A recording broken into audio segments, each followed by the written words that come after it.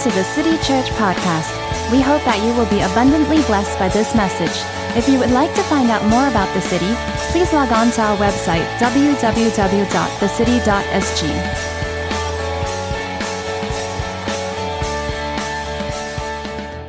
And I want to speak really a word for fathers, but I believe it's also a word for all of us. This morning, I want to speak on the subject, fathers who know God. Fathers who know God. I believe most of the men, if not all of the men, would one day become fathers. Amen. Some of us would be spiritual fathers, some of us natural fathers, some of us both natural fathers, spiritual fathers. I want to honor my dad this morning because, he kept saying, I didn't know how to parent you guys. He's going through parent for life, and God is convicting his heart, But I want to say that my dad has done a great job, amen, in parenting Jason and myself, and we turned out well.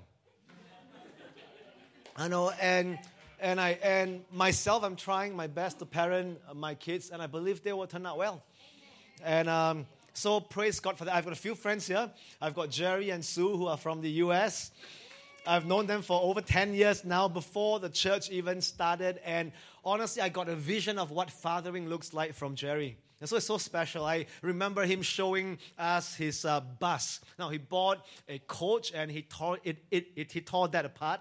And he built the bus together with his two sons as a homeschool project for 3 years. And he was proudly showing off the different detail of the bus. And, and I saw what fathering looks like. I fall short from that. I can't build a bus from scratch, with my son. But Jerry and Sue, amazing, brilliant. And Nikki is here as well. And Nikki is a dear friend of mine for a long time now. Knew us since Titus was 1 year old. And he actually prophesied about this church. He did. Even before we were a church, he gave me and Joy prophetic words. He was telling us, different things that God would do in our lives and through our lives. And so this church really is a fruit of the prophetic word that he gave at least 15 years ago, right? Remember? So Nikki, we honor you. And we will all become fathers. Nikki is single, very available. But he is a father to many in the spirit. He comes to Singapore, and you can't get a meal with him. As much as I'm a good friend, I can't book him for a meal because people want to talk to him about spiritual issues. He's a spiritual dad to many, even to those who are older than he is. Those in their 50s look up to Nikki, who's 37, as a spiritual dad in the Lord. And so we all can become fathers. We are all called to be fathers. The Bible tells us that there are many instructors, but there are what? Very few fathers.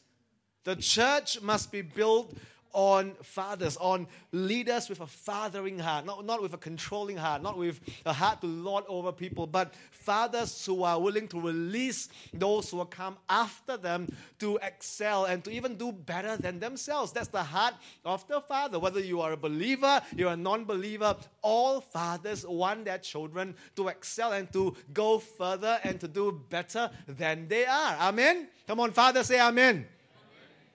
That's true. That's generic around the world.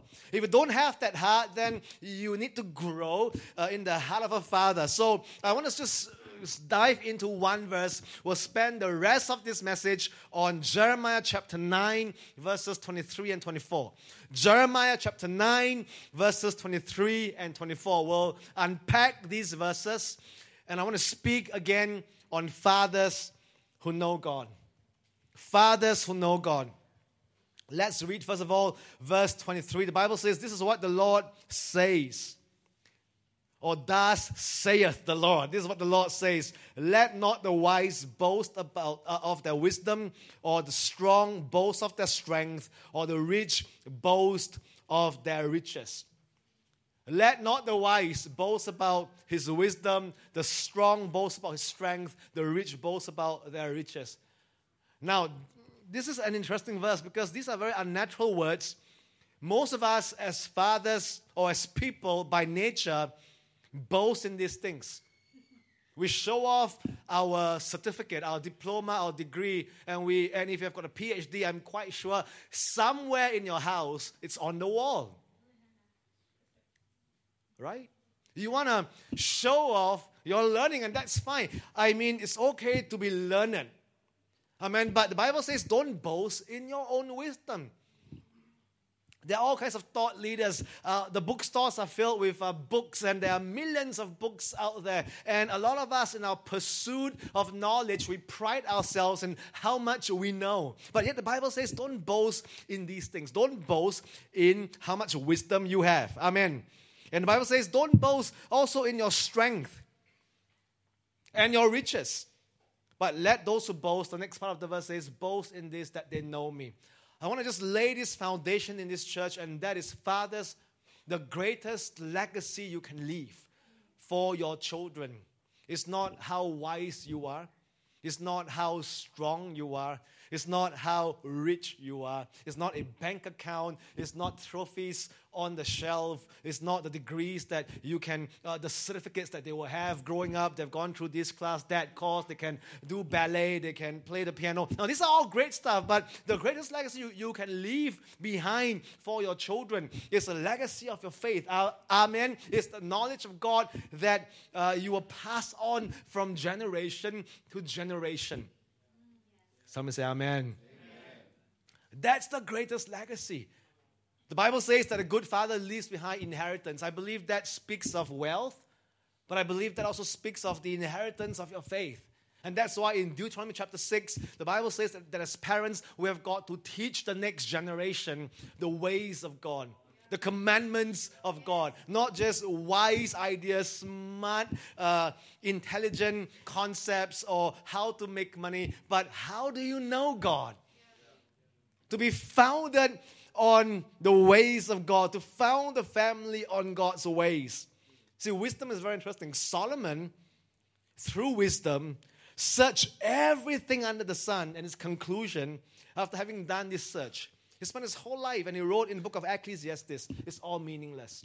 He was trying to understand the world, how it works, creation, inventions. He was trying to learn as much as possible. At the end of the day, he says, meaningless. He says, the conclusion of the matter is what? Come on. To fear God and keep His commandments. And he wrote, the wisdom of God is to fear the Lord. So wisdom is meaningless if it's apart from the knowledge of God. Samson, strong man. The Bible says he's a man of great strength. When the Holy Spirit comes upon him, he would become a different person. He's like Hulk, but better looking. When the Spirit of God comes upon him, he would, the muscles would come out. He's one of the first Avengers. I mean, superpower. He just becomes a different person. He can lift off iron. He broke the neck of different things. I mean, he's strong. And yet, he fell to the wishes and the wiles of Delilah. Strength is limited apart from the knowledge of God. What about Goliath, who was a champion, who was 10 feet tall, who put fear into the hearts of Israel? He was a champion of the Philistines, and yet a little David with a slingshot, anointed by God, threw the slingshot and guided by the Holy Spirit, the first guided missile hit the head. Down goes Goliath. Goliath lieth down. Amen. I mean, Goliath was brought down by a little David who's anointed by God. So friends, what is man's power beside God? Power. Don't boast in how strong you are. I mean, if you go around, you see all the ads, and in January you receive phone calls from from companies trying to sell you fitness, be strong. You look up the internet, you got Mr. Universe. My wife will always show me Aaron Kwok's photo at 50 years old. If you don't know who he is, he's trying to score Fucheng, right? Come on, you don't know who he is? At 50, he's ripped. He's like, wow, amazing. But friends, this is all good. Be healthy, be strong, but don't boast in how strong you are. Amen. And also in Luke chapter 12, Jesus told a very interesting parable. It's called the parable of the rich fool. And it spoke about a person, and this is a real person who was materially blessed by God. And who wants the blessings of the Lord? Of course, we all want to. He was materially blessed by God, and the Bible says his land produced plentifully, which means that he was prosperous. But instead of using his increase to further God's will in his life and through his life, all he was interested in was managing that increase, and he was building bigger barns. He was trying to store up more of his riches. He was setting up more bank accounts. Singapore has got DBS. He has got Swiss account. He has got some Russian account. He was setting up bank accounts to store his wealth. He was buying more houses because I believe in those days, real estate also is priceless. And so he was buying more stuff to accumulate his wealth. And the Bible tells us in that verse on the screen, but God said to him, fool. That's a strong word. Last Sunday, Andre says, don't use the word fool. Only God can use it. So, fool, this night your soul will be required of you. Then whose will those things be which you have provided? He says, so is he who lays up treasure for himself, but is not rich towards God. Now, it's okay to lay up treasure on the earth if it's not for yourself. Amen. The Bible says we can be rich, but we are not rich towards God. So wisdom, strength, riches, don't boast in these things. I was reading Forbes magazine, and I read this story of a guy named Daniel Seligman. And he says that money is like martini. It raises the spirits, but only for a little while. In the same article, he quoted the billionaire Warren Buffett, who says that no one really changes his character by becoming super rich. Whatever you were like before is what you will be like after you get your money. And he says this, and I quote, if you were a jerk before, you'll be a bigger jerk with $1 billion.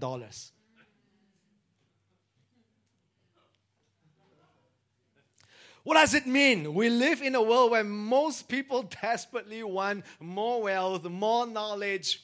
We go through life working, planning, scheming, dreaming to build our net worth, our network, only to say when we reach the top of the world that these are all meaningless. Is that all there is to life? It's a little bit like the 16 years old, the 17 years old who studied his whole life for his O-levels. Do you remember when you walk out from the examination hall and it's the last paper, there's a sense of, is that it?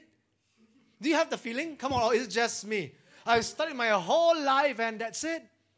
Or maybe you get your degree and your parents come and just, at your graduation, what do you call that? Convocation. But there's always this thing about the parent, I don't know what it's called. But they will do this and you will say, is this it? Or like the pastors who's trying to build the biggest church in the world, when he gets there, is this it? I tell you, there's a sense of, or it's like the football club who was trying to be number one. When they become number one, is this it? Next year I've got to defend my title. I always love the underdogs. I'm so glad Leicester City won. I know you might be an Arsenal fan. I love it when the underdogs surprise the whole world. I just don't like it when I heard that there was some supernatural prayer going on. And I said, can't the church pray for a club that's in Division 3 and let it go with proper chaplaincy? But come on, is this it? Money can't buy happiness. And we learn that death is the great leveler. All right, Job 1:21 says, naked I come from my mother's womb, and naked I will depart. Whatever you make, you leave behind. Your fame, your wealth, your achievements, your titles, your conquests, your properties, whatever you make, you leave behind. We leave the world the same way we enter it. Weak, naked, powerless. In between our birth date and our expiry date, we puff ourselves up with wisdom, strength, riches. You might have heard me say this, but the most important part of, on your tombstone is not the day you were born, not the day you pass away. It's the little dash in between. When you look at the little dash, it tells a story. What have you done in the little dash? Is it just accumulating more degrees till you have a high fever? Or more money till you don't know where the accounts are? Or are you using the little dash to serve people, to serve the Lord, to make a difference in the world? Amen? See, money is good if you use it righteously. Power is good if you use it for good purpose. Wisdom is good if it doesn't make us feel superior to others. See, but none of this satisfies us because, friends, we were made for something more. Turn to the person next to you and say, we were made for something more. Fathers, you're made for something more. You're made for something more. Men, we are made for something more. Church, we're made for something more. Young people, we're made for something more. Amen. Get the studies. Don't please your parents. Just do it for yourself. But we're made for something more. And in the heart of every godly parent, I believe our passion is for our kids to know the Lord. One of the most moving 15 minutes of my life was at one of the youth camps when I think the leaders got Titus to come and pray for me, and he was prophesying. And I said to myself, was it 12 years old then? My 12 years old son was prophesying. And I was there receiving, and all of them were like, praying. Amazing.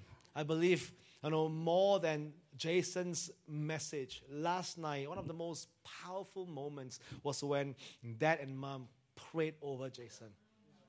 At the end of the day, it's not how popular you are, how well-known you are, how big the church is, how many people listen to your message, how many downloads you have, how many Instagram likes you have. At the end of the day, friends, is when we can boast about these things. The only pursuit that really matters is found in verse 24. But let the one who boasts, see, there is good boasting. Let the one who boasts boast about this, that they have the understanding to know me.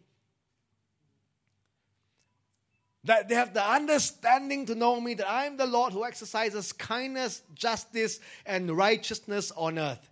For in these things I delight, declares the Lord. See, we can boast. But parents, men, what are you boasting about? Are you showing off your car? Because like in the medieval days, when you show off a horse, that shows how powerful you are. Today is how big the car you drive. Is it a show off? The watch you wear, the credit card that you use, these are all status. And it's okay if your heart is right. Don't allow the fear of man to stop you. But it's not, we're not to boast in these things. Somebody say amen. We have to boast in this, that we know and understand the Lord. See, the French philosopher Pascal was right. Pascal. There truly is a God-shaped vacuum in the human heart. And until you know God, you have not even begun to discover the reason for your existence. Regardless of what country you are from, how sophisticated the civilization is, from the Stone Age up till the modern day, the 21st century, in the heart of mankind, they are seeking God. They're looking for God in the tree, God in the stone, God in the sun, God in the goat. They're looking for God. In the heart of man, there's a quest, there's a hunger to know that Creator. Amen? And until you know God, you cannot be satisfied. And people try to fill that God-shaped heart with education, with power, with money, and they realize it doesn't satisfy. And that's why I like what A.W. Tozer said. Our heroes, right, growing up, he wrote this. Next slide, please. I need to read. Do we have it? Yes. Tozer. What comes into our minds when we think about God is the most important thing about us. Wow. What comes to our minds when we think about God is the most important thing about us. The most important fact about any man is not what he at any given time may say or do, but what he in his deep heart conceives God to be like. So see, some of us see money as God. Some of us see our body as God. Some of us see our property, our status as God. But who is God to you? See, there's no atheist in the world. You can come to me and say, Daniel, I'm an atheist. There's no atheist. We all worship something. If it's not our fame, then it's our fortune. If it's not, then we worship ourselves. Years ago, one of the best sellers in the Christian book market is a book by Richard Foster, and he wrote this book called Money, Sex, and Power. And that's the stumbling block for all men. Come on, men. Female, fame, and fortune. Girls, glory, and gold. No matter how you cut it, that's it. Shillings, strength, and sex. No matter how you cut it. People worship. The Bible says that the lust of the eyes, the lust of the flesh, and the pride of life. That's it. The Bible sums it up perfectly. That's the pursuit of the heart until the heart knows God. Until that God-shaped vacuum is filled by God. Otherwise, it's always a round peg trying to go through a square hole. It doesn't fit. And people are always feeling, it doesn't fit. Amen. J.I. Packer, who wrote the book Knowing God, says this: what were we made for? To know God. What aim should we set ourselves in life? To know God. What is the best thing in life? Bringing more joy, delight, and contentment than anything else. The knowledge of God. I tell you what stirred this message in my heart. It was when Jason preached a couple of weeks ago on the knowledge of God, on the revelation of Jesus. And he reminded me that the most important thing in life, the pursuit of all men, has got to be the knowledge of God. Are we teaching our children the knowledge of God? Are we teaching our young people whether it's more than just trying to do church better? Now, we want to always excel in everything that we do, but is the church knowing God more? Are we experiencing Him in our small group? More than the KFCs. Now, we love KFCs, but more than the KFCs, more than the potluck, more than the steamed crab, do we know Him? Do we talk about Him? Because out of the abundance of the heart, the mouth speaks. And one of my pet peeves is, we talk about everything else in our small group except Him, God. And it breaks my heart. This is not supposed to be. We talk about the latest fashion. Now, it's okay to be fashionable. Amen. Look at Jason. He's cool.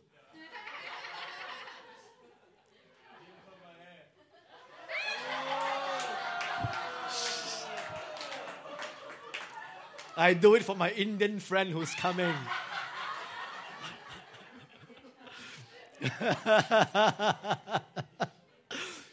But the only pursuit that really matters, my friend, is the knowledge of God. I'm coming to a close really soon, but what is eternal life? We say it's John 3:16, right? For God so loved the world that He gave that we may know Him. But what that we may have eternal. But what exactly is eternal life? Eternal life is more than just going to heaven. Receiving Jesus isn't an insurance from hell's fire. I think we have to change the way we preach. We're just trying to tell people, be safe from hell. Come on. If you know God, you wouldn't want to go to hell. It's not made for you guys. It's not made for human beings. It's not about this, I can go to heaven, a ticket to heaven or insurance from hell. It's not that, friends. John 17:3 defines for us what eternal life is. And John 17:3 says this. Now, this is Jesus in His high priestly prayer. The only time we have a peek into the life, the prayer life of Jesus. God in His sovereignty opens up the curtain and allows us to have a glimpse on what Jesus was praying about. Wouldn't you want to know that? And in John 17 verse 3, Jesus was actually praying and defining for us what eternal life is. He says that the disciples, not just in the days of the apostles, but today, the disciples, that they may know you. the only true God. This is eternal life. This is what being a believer is all about. Life that doesn't begin at 40 years old. I turned 40 this year, but life doesn't start at 40. Life starts on the foot of Calvary when you encounter the cross of Jesus Christ, when you knew that God so loved the world that He gave His only Son, that cross was a bridge to bring us from where we are, where we have got no access to God, where we have got no life whatsoever in ourselves, and we humbly accept all that God did for us, and we cross over, and that's the beginning of life. The old has passed away, the new has come. You're no longer the sinner saved by grace. Now you are a grace-filled believer, a son and a daughter of the living God. It changes your identity altogether. Amen. Hallelujah. My life started at 15 years old. I was a baby. I wasn't perfect then. I did a lot of wrong things, but that doesn't make me a sinner.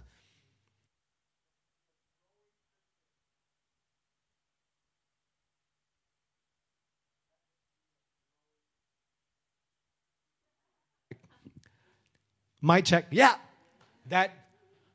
We rehearsed this. I was supposed to say that 3 times. That makes me a growing Christian. This is eternal life.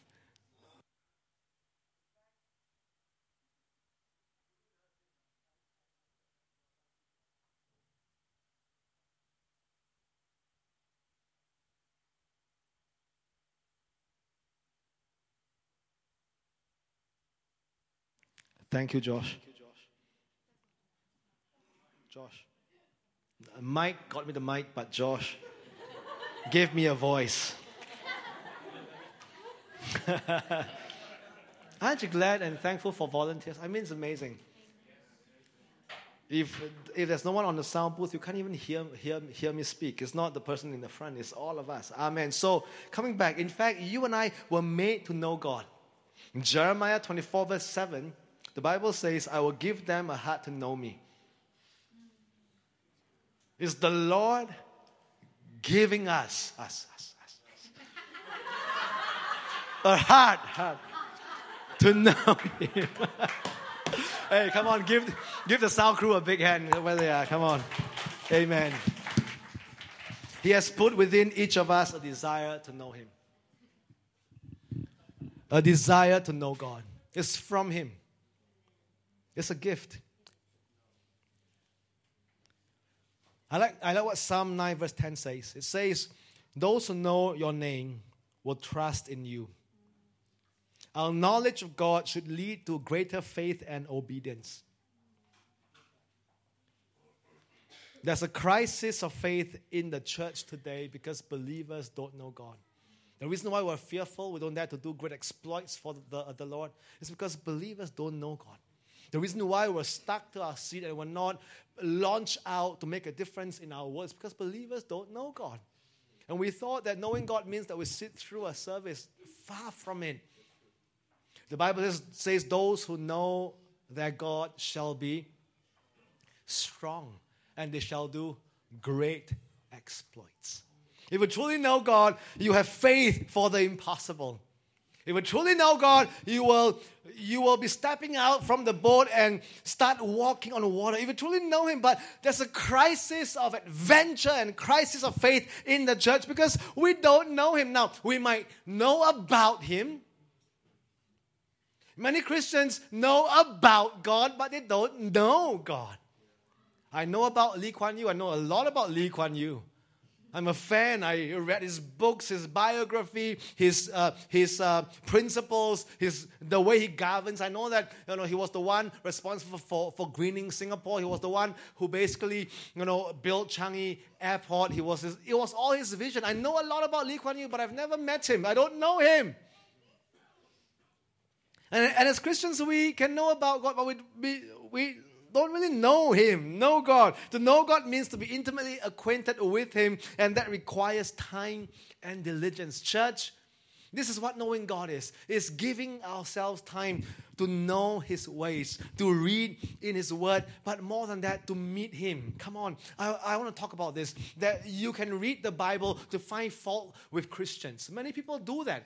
In fact, some of them read the Bible more than we do because they're trying to find the discrepancies and the fault about our faith, but they don't. But they aren't reading the scriptures to meet God. Amen. Come on. Some of us listen to Hillsong music, and Young and Free for the nice sounding melody. Sounds great, but they aren't listening to this music to meet God.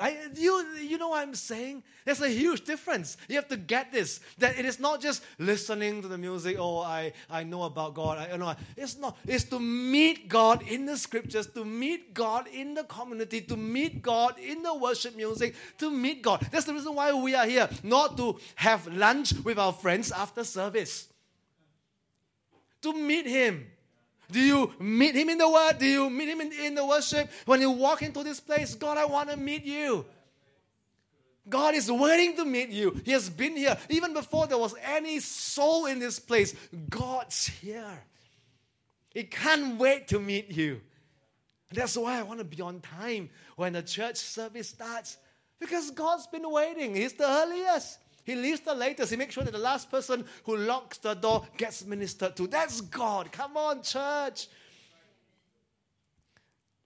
And the Bible goes on to say in Jeremiah chapter 9 that I am the Lord who exercises kindness, justice, and righteousness on earth. For in this I delight. See, this is the privilege God gave us. Not just to know Him, but to know His character, to know His nature. Amen. The Bible says Israel saw the acts of God, but Moses knew His ways. Psalm 103 verse 7, Israel knew His ways. I love miracles. I love signs and wonders. I love testimonies. I love to see God move and people on the floor, bodies lying everywhere. Now that's wonderful. But these are the acts of God. We can know God in His acts, yes. But more than that, deeper than that, do we know His ways? Do we know that He is kind? Do we know that He is just? Do we know that He is righteous? Do we know Him? He is not wrathful. His wrath has been satisfied by His own Son. He is not angry. His anger is towards sin, but not towards people. He is not impatient. He's nothing like you and I.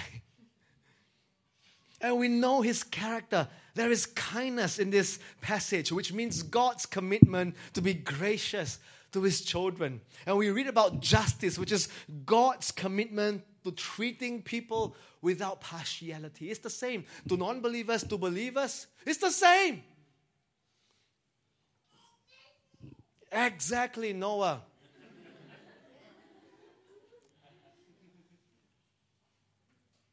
There is righteousness, which means God's commitment to truth. Kindness, justice, righteousness. And this is how we know that we know God. When we share those same commitments. Come on. If I know God, I'll share the same commitment to be kind. Love is patient. Love is kind. Love is patient. To share the same commitment to be just. To share the same commitment to be righteous. That's when I know Him. Amen. When you know God, you'll not only know Him, you will start to act like Him. Amen. So countless people have said to me, Titus looks exactly like you. He acts like you. And in my mind, I didn't say it to the friends, but in my mind, I said to myself, that's Titus's problem, not mine. But really, there is nothing wrong. It never surprises me when someone says that my son looks like me or acts like me. They're supposed to. They've hung out with me. They've been living around me. They start looking like me. Next week, he may perm his hair. But that's not. I'm just kidding. But at the end of the day, right, we must help them discover their own uniqueness. I'm not trying to produce a clone out of my son.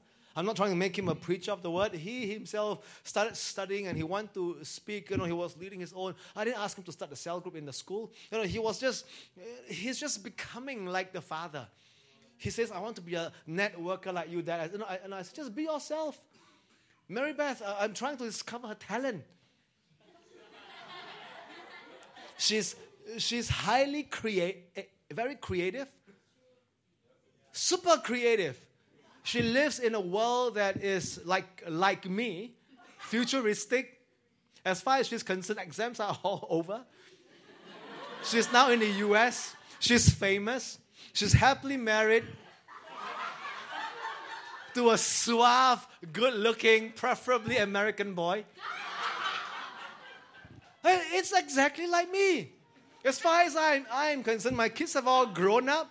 I'm still healthy and fit. I'm traveling around the world with my wife. I'll be driving a car from Singapore all the way to London. And you hear me talk freely about my dreams. Like my daughter. Like daughter, like father. Like son, like father. Like father, like son. Melody looks like me. Smart, intelligent, intuitive. So what's my point? My point is, we can, now I'm speaking to fathers now, right? If we can either look at how different they are from you. So they'll always say, Dad, stop boasting how well you did for PSLE and da, da, da, da. So I said, no, these are facts. But I was trying to tell them that you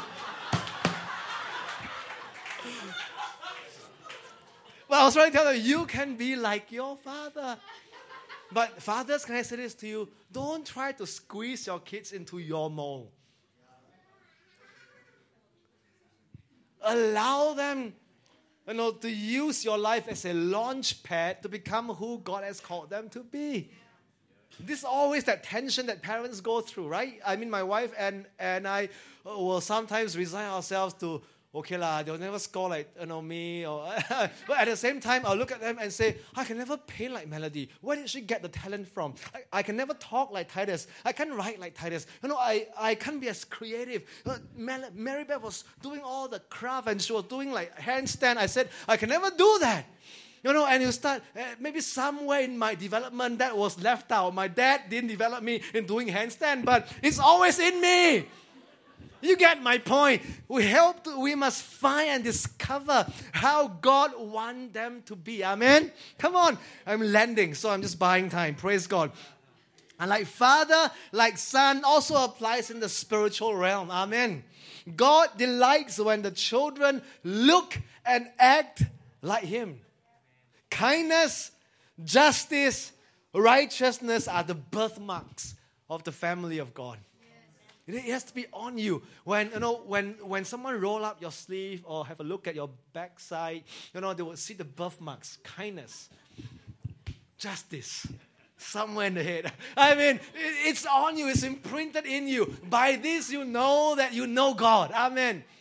That you are growing in kindness. You have a sense of justice. When you look at injustice on the earth, you must feel like, I'm angry like God does. When you see people being taken advantage, you must feel the way God feels. That's what the Bible says. That because Jesus loves righteousness and hates wickedness, that's why God has highly anointed Him and God has anointed Him with the oil of joy and so forth. Friends, those of us who know God will love what God loves and will hate what God hates. There's a place to hate evil. There's no tolerance for wickedness on the earth because that's the nature of God. We are like Him. So as I sum it up, friends, fathers, the greatest legacy you can leave for your children is the knowledge of God. Church, if we want to really make a difference in this nation, let's pursue the knowledge of God.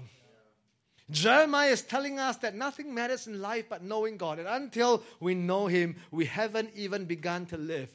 There's nothing to boast about how big the church is, how much money we have in the bank, whether it's corporately, whether it's in your own life. There's nothing, how strong we are. Nothing to boast except to boast in this, that we know Him. And we'll begin to look and act like God. And then everyone around us will know that we are the children of God. Last verse as I close, Philippians 3:8. We read this verse from an aging apostle. And we know Paul has seen the acts of God. Paul wrote 2/3 of the New Testament. Paul planted countless numbers of churches. His revelations were read by leaders. Paul, who has been to the third heavens, who has been stoned, died, and came back to life. Paul has lived the life. Paul has completely experienced the Christian life. If there's something Paul can boast about his lineage. Paul can boast about how much he knew of the Torah. Paul can boast about his learning, his mentor, that he was tutored by Gamaliel, who was then the famed rabbi. Paul can boast in all these things, and yet at the end of his life, he wrote to his favorite church, and he says this, what is more, I consider everything a loss. That's a radical statement. I consider the churches I planted, the books I've written, the encounters I had, the third heaven visitation. I consider all these things as lost because of the surpassing worth of knowing Christ Jesus, my Lord. Paul has got one pursuit. I want to know Jesus more. I want to know Him more. And that means I want to know who He is, how He's like. I want to become more like Him. I want to act like Him. I want to walk like Him. I want to talk like Him. I want to love like Him. I want to behave like Him. I want to hate the things that He hates. I want to love the things that He loves. For the surpassing worth of knowing Christ Jesus, my Lord. And He says, for whose sake I've lost all things, and I consider them garbage, that I may gain Christ. Fathers, I want to sow that vision into your life. At the end of your life, can you say these words to your friends, your family, your loved ones, your great-grandchildren? I said it by faith. I believe I'll see my great-grandkids. Will you say that the primary passion of my life is to know Him, and in knowing Him, to make Him known? Amen? Amen? Fathers, what are you leaving behind? What legacy? Church, what are we leaving behind? To reproduce ourselves into our children. Natural, spiritual. This is what we're about, church. This is us. Let's all stand. Fathers who know God. A church that knows God. See, that's what the prophetic ministry does. That's what the prophet does. You know, he gave a word in season, and God speaks, and stirring starts happening. And this is how the body of Christ must work together. Amen. Andre coming to unpack what loving God looks like, you know, what first love looks like. See, this is a team working together. It's not about Daniel or Andre or Jason or any friends. God has spoken to us in the last few Sundays that the greatest thing is knowing Him. If you have left your first love, start doing the first works so that we can be restored to the place of knowing God. Amen. So let's sing a song and we'll pray.